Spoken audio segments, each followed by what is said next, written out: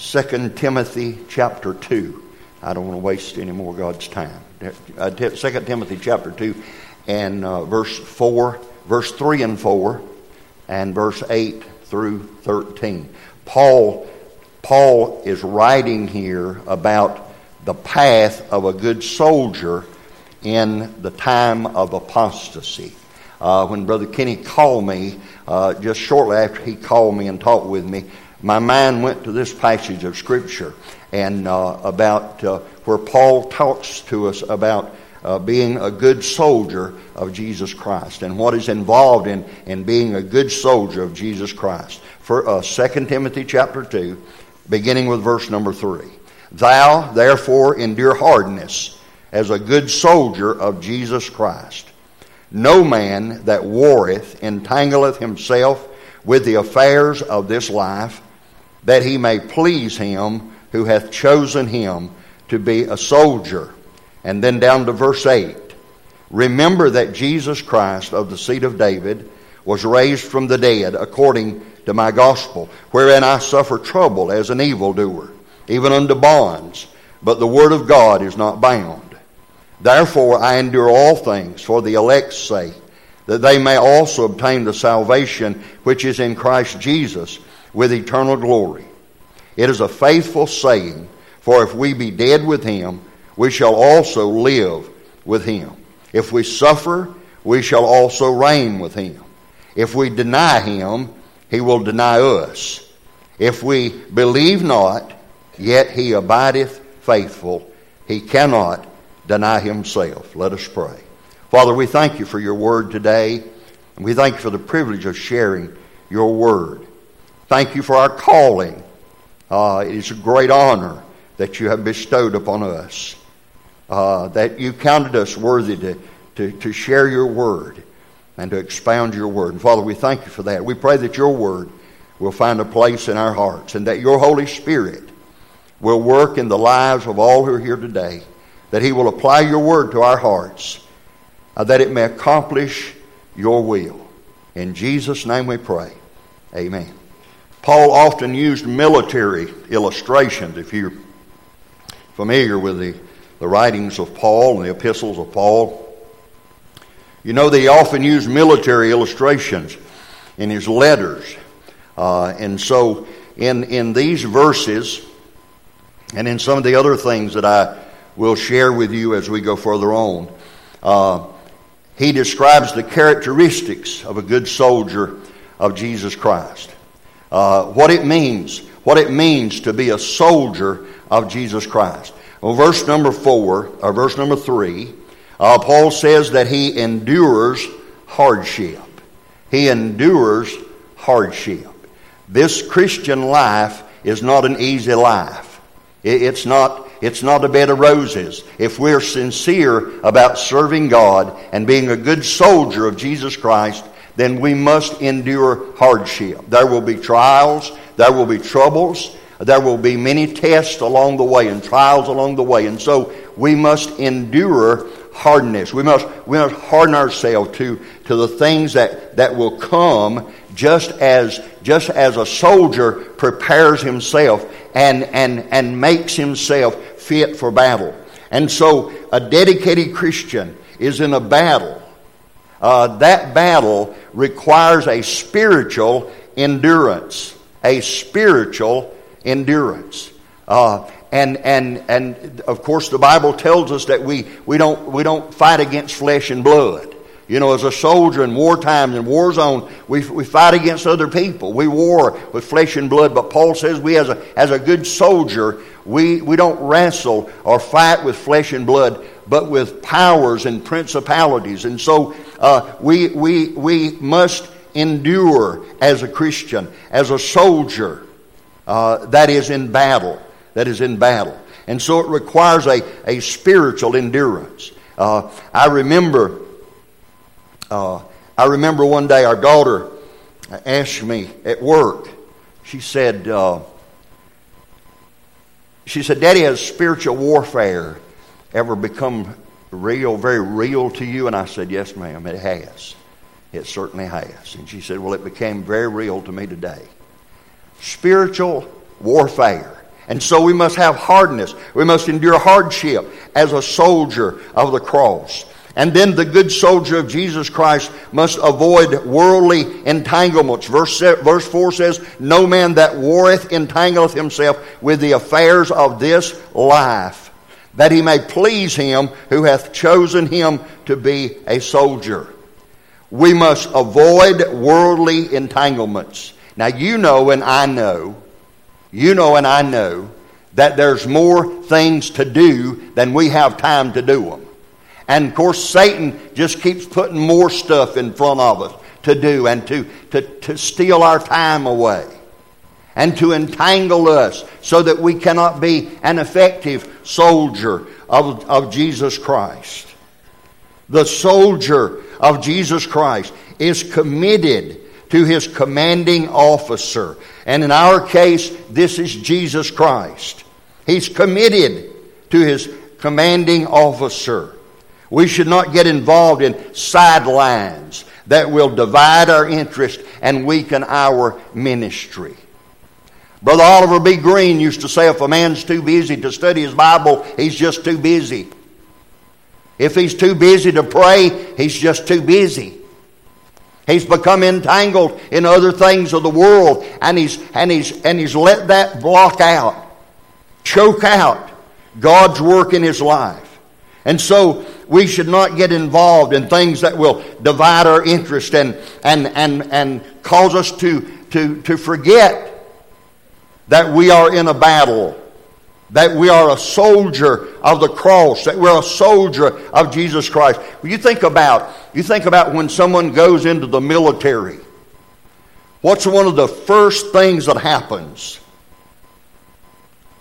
He's removed from the life that most everybody else lives. He's removed from that.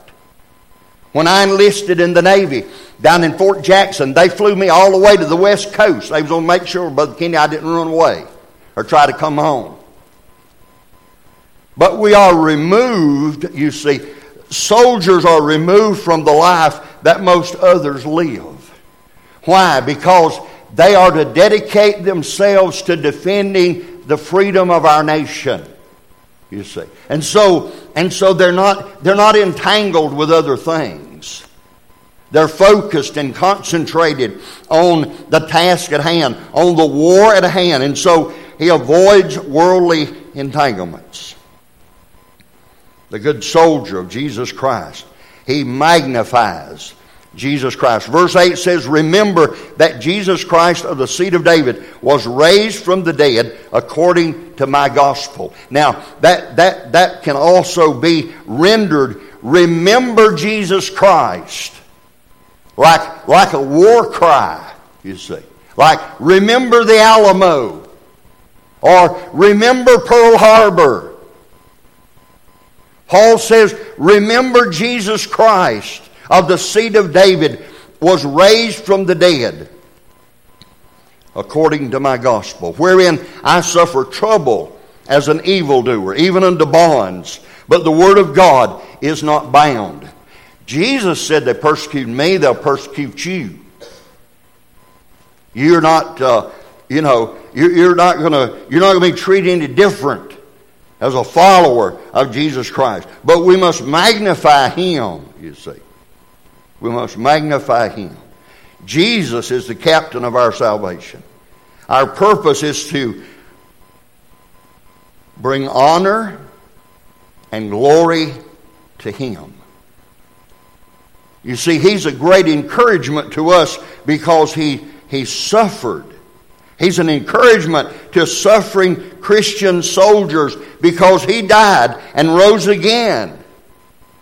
He died and rose again. And so the Bible says he was tempted in all points like as we are. And so he can succor us who are tempted. And so he's a great encouragement. He died and rose again, proving that suffering leads to glory. You see, he endured the shame of the cross and the suffering of the cross for the glory that was beyond that. He knew that suffering led to glory. He was treated as an evildoer. And so his soldiers will be treated. The best way to glorify Jesus Christ is through the ministry of the Word. Through the ministry of the Word. Paul was bound, but he said God's Word's not bound. He said, I'm in prison, but God's Word is still being preached. And he said and this is a paraphrase, they might not preach it the same way that I'm preaching it, but it's still being preached, you see. And so, Christ was being glorified. He was being magnified.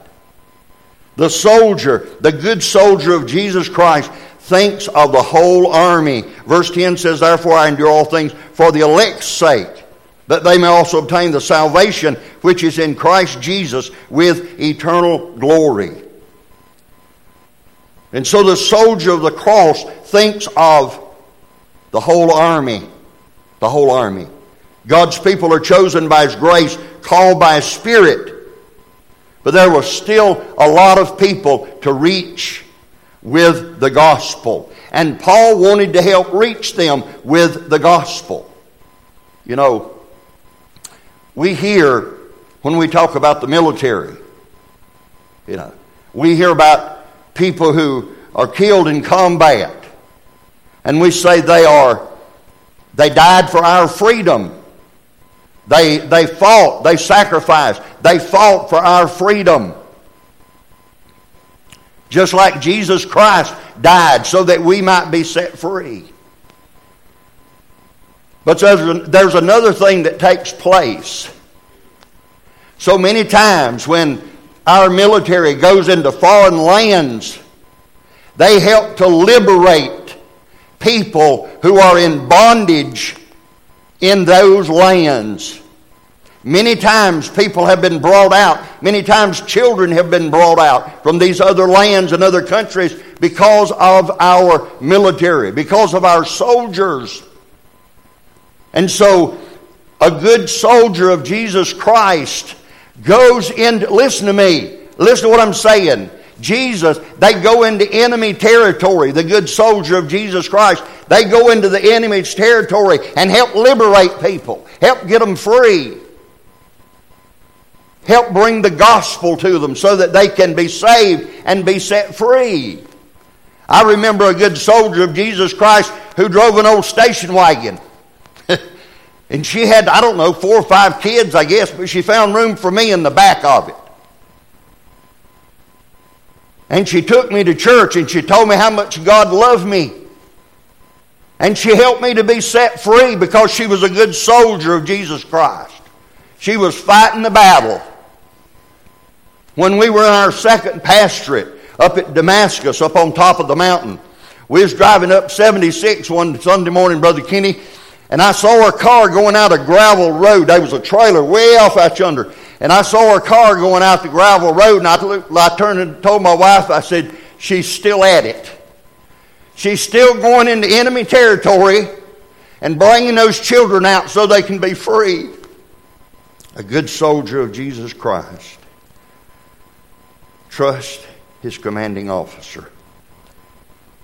Verse 11, it is a faithful saying, for if we be dead with him, we shall also live with him. If we suffer, we shall also reign with him. If we deny him, he will deny us. He also will deny us. If we believe not, yet he abideth faithful. He cannot deny himself. Faith in Jesus Christ that gives us the victory. You see, it is faith in Jesus Christ that gives.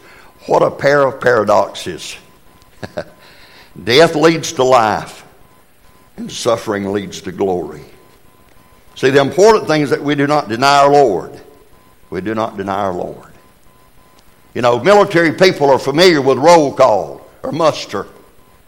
So one of these days,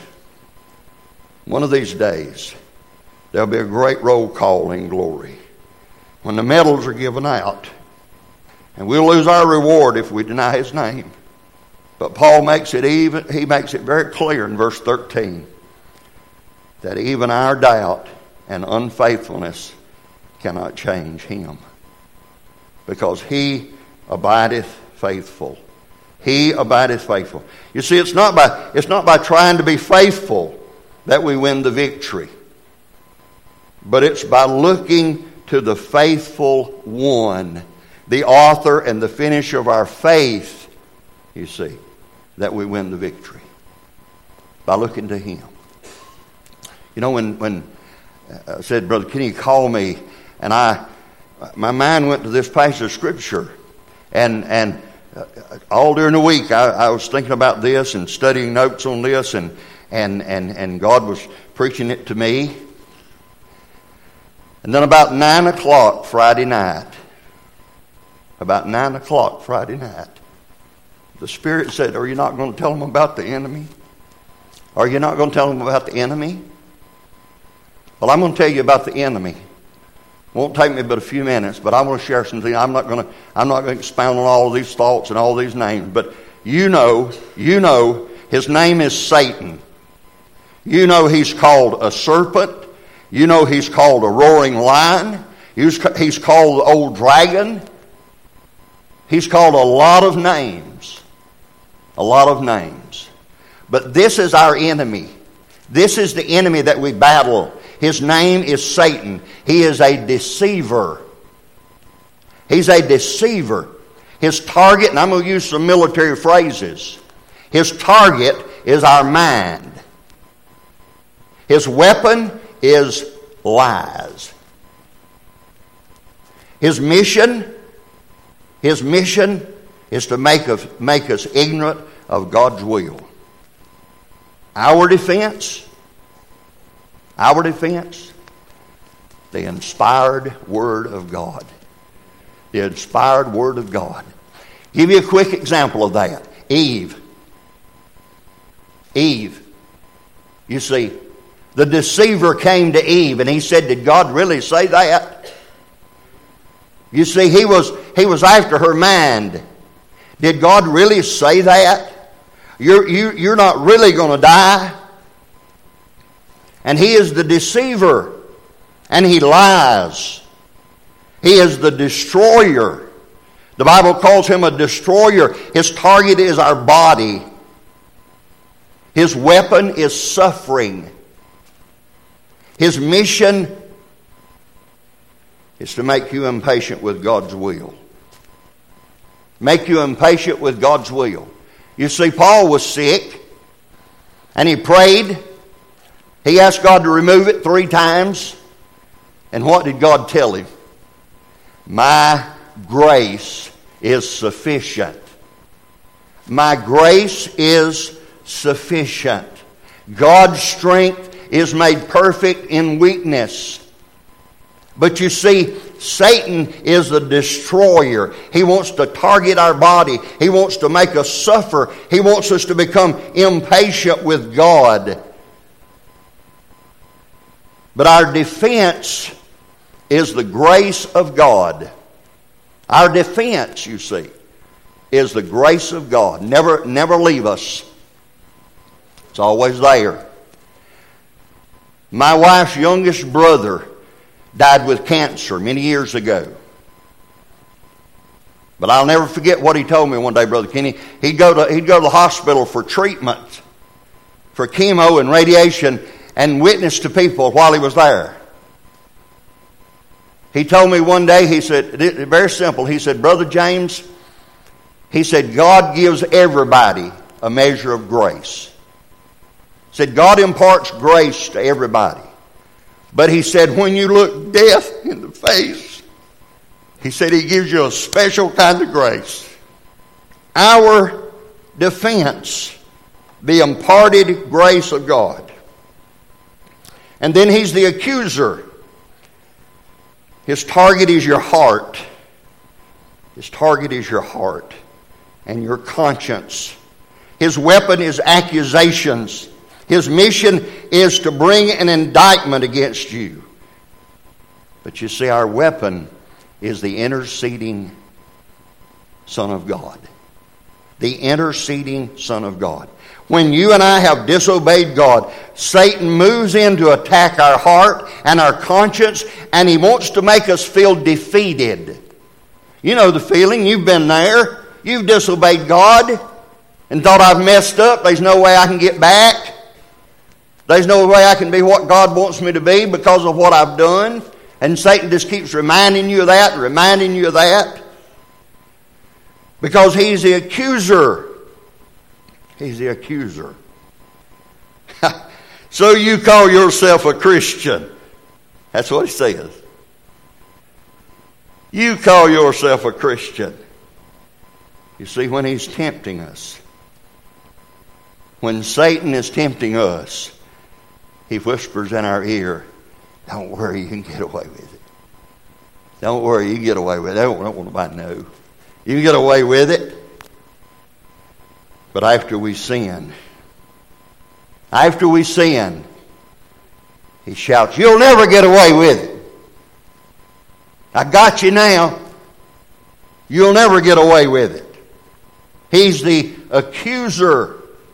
When Satan talks to you about God, he lies. When Satan talks to you about God, he lies. But when he talks to God about you, he sometimes tells the truth, doesn't he?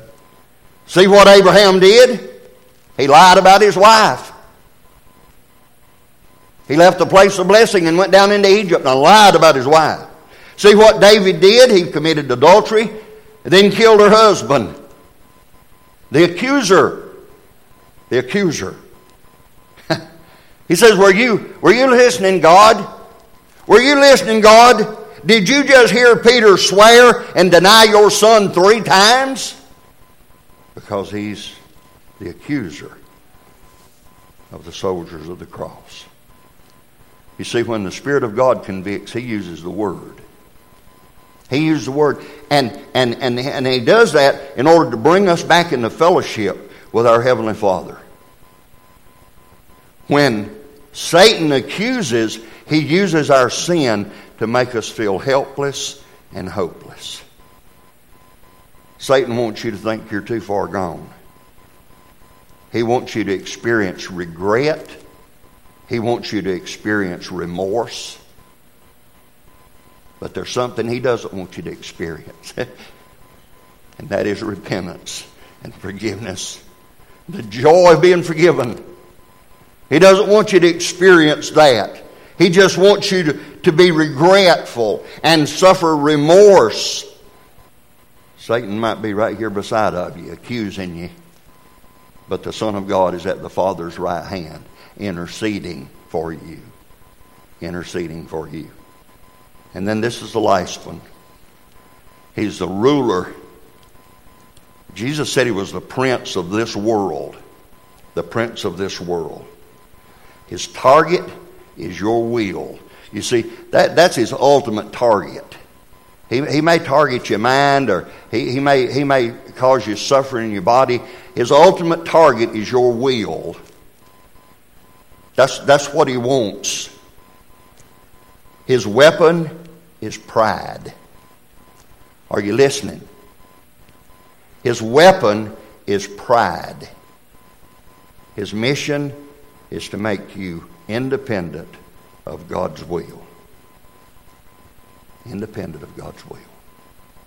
You know, one of his favorite lies, and I know you've experienced this, probably everyone, I'm sure all of you have. One of his greatest lies is that I'm okay. When you look at your life, Satan says you are right where God wants you to be. You are the best Christian that's ever walked upon the face of the earth. There's nothing wrong with your life. There's nothing that you need to change. And he wants you to take pride in that fact. Our defense is the indwelling Spirit. When's the last time you asked God to look into your heart and reveal your sin to you?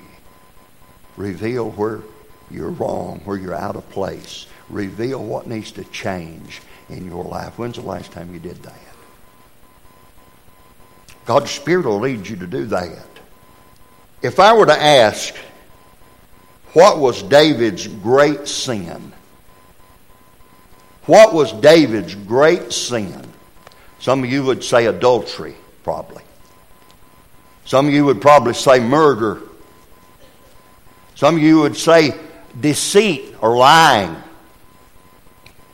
Well, because of all of those sins, there were 4 people who died. There were 4 people who died. Uriah, the child that was born of Bathsheba, Amnon, and Absalom.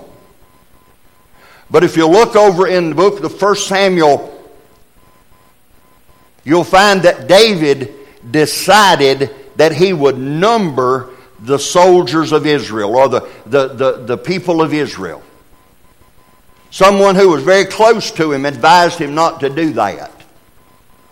But you see, David wanted to know because it was a matter of pride to him. He wanted to know because it was a matter of pride. How many times do we let pride come into our life? To make that count, it took almost 10 months. God gave him almost 10 months to repent of his pride. But he didn't. He wanted it his way. He wanted to know how many people there were, how many soldiers there were. And David's great sin was not adultery, was not murder, it was pride. God's great sin was pride. If you back up in the scriptures from that, it tells you about the battles that David fought and won, and about the crowns and the treasures that he had. David won a lot of battles, but listen, he lost the war because of pride. Because of his pride, 70,000 died. 70,000 people died. He was given an opportunity to choose his punishment or his judgment. Well, he thought he'd be cute and just turn it over to God. And I guess he thought in his pride that God would forget about it. That God would be impressed if he said, well, I'm just going to place myself in the hands of God and whatever God wants to do. I guess he thought pridefully that would buy him some favor with God. 70,000 people lost their lives. When Satan tempted our Lord, he tried to appeal to human pride. He tried to appeal to human pride. Look at all this. You can have all this. Jump off this. God will he'll bear you up, and you'll be famous. You'll be famous. They'll write books about you and bring TV cameras out and make movies, and pride. Satan may begin by deceiving your mind, as he did with Eve. He may attack your body, as he did with Job or Paul. But ultimately, he must get to the will. Our defense is the indwelling Spirit. The indwelling Spirit. Romans chapter 12, verse 1 and 2 tells us what we must do to allow the Spirit of God to work in us. Paul said, I beseech you, therefore, brethren, by the mercies of God, that you present your body a living sacrifice, holy, acceptable unto God, which is your reasonable service. And be not conformed to this world, but be ye transformed by the renewing of your mind, that you may prove what is that good and acceptable and perfect will of God. Notice something in those two verses. Some of the same things that I've been talking about. Your body, your will, your mind. So Paul tells us there what we must do so that God's Spirit can work in us. Remember, in the battle against Satan, the only way to conquer is to surrender. The only way to conquer is to surrender to Jesus Christ. Put our life in His hand. Trust Him with our lives, day by day, hour by hour, moment by moment. And He'll help us to be a good soldier of the cross.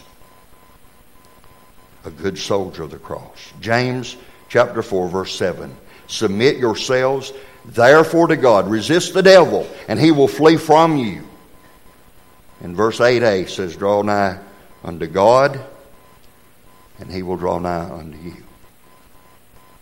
Draw nigh unto God. If you want to win the victory, if you want to be a good soldier of Jesus Christ, if you want to be victorious in battle, the first thing you need to do is surrender. Surrender. Just like you did when you were saved. Just like you did when you were saved. Remember? Remember? You waved a white flag and said, God, I've had enough. I'm giving up. I'm surrendering to you. Put my life in your hands. You want to be a good soldier, you got to surrender. Brother Kenny, would you come? Lead us in an invitation.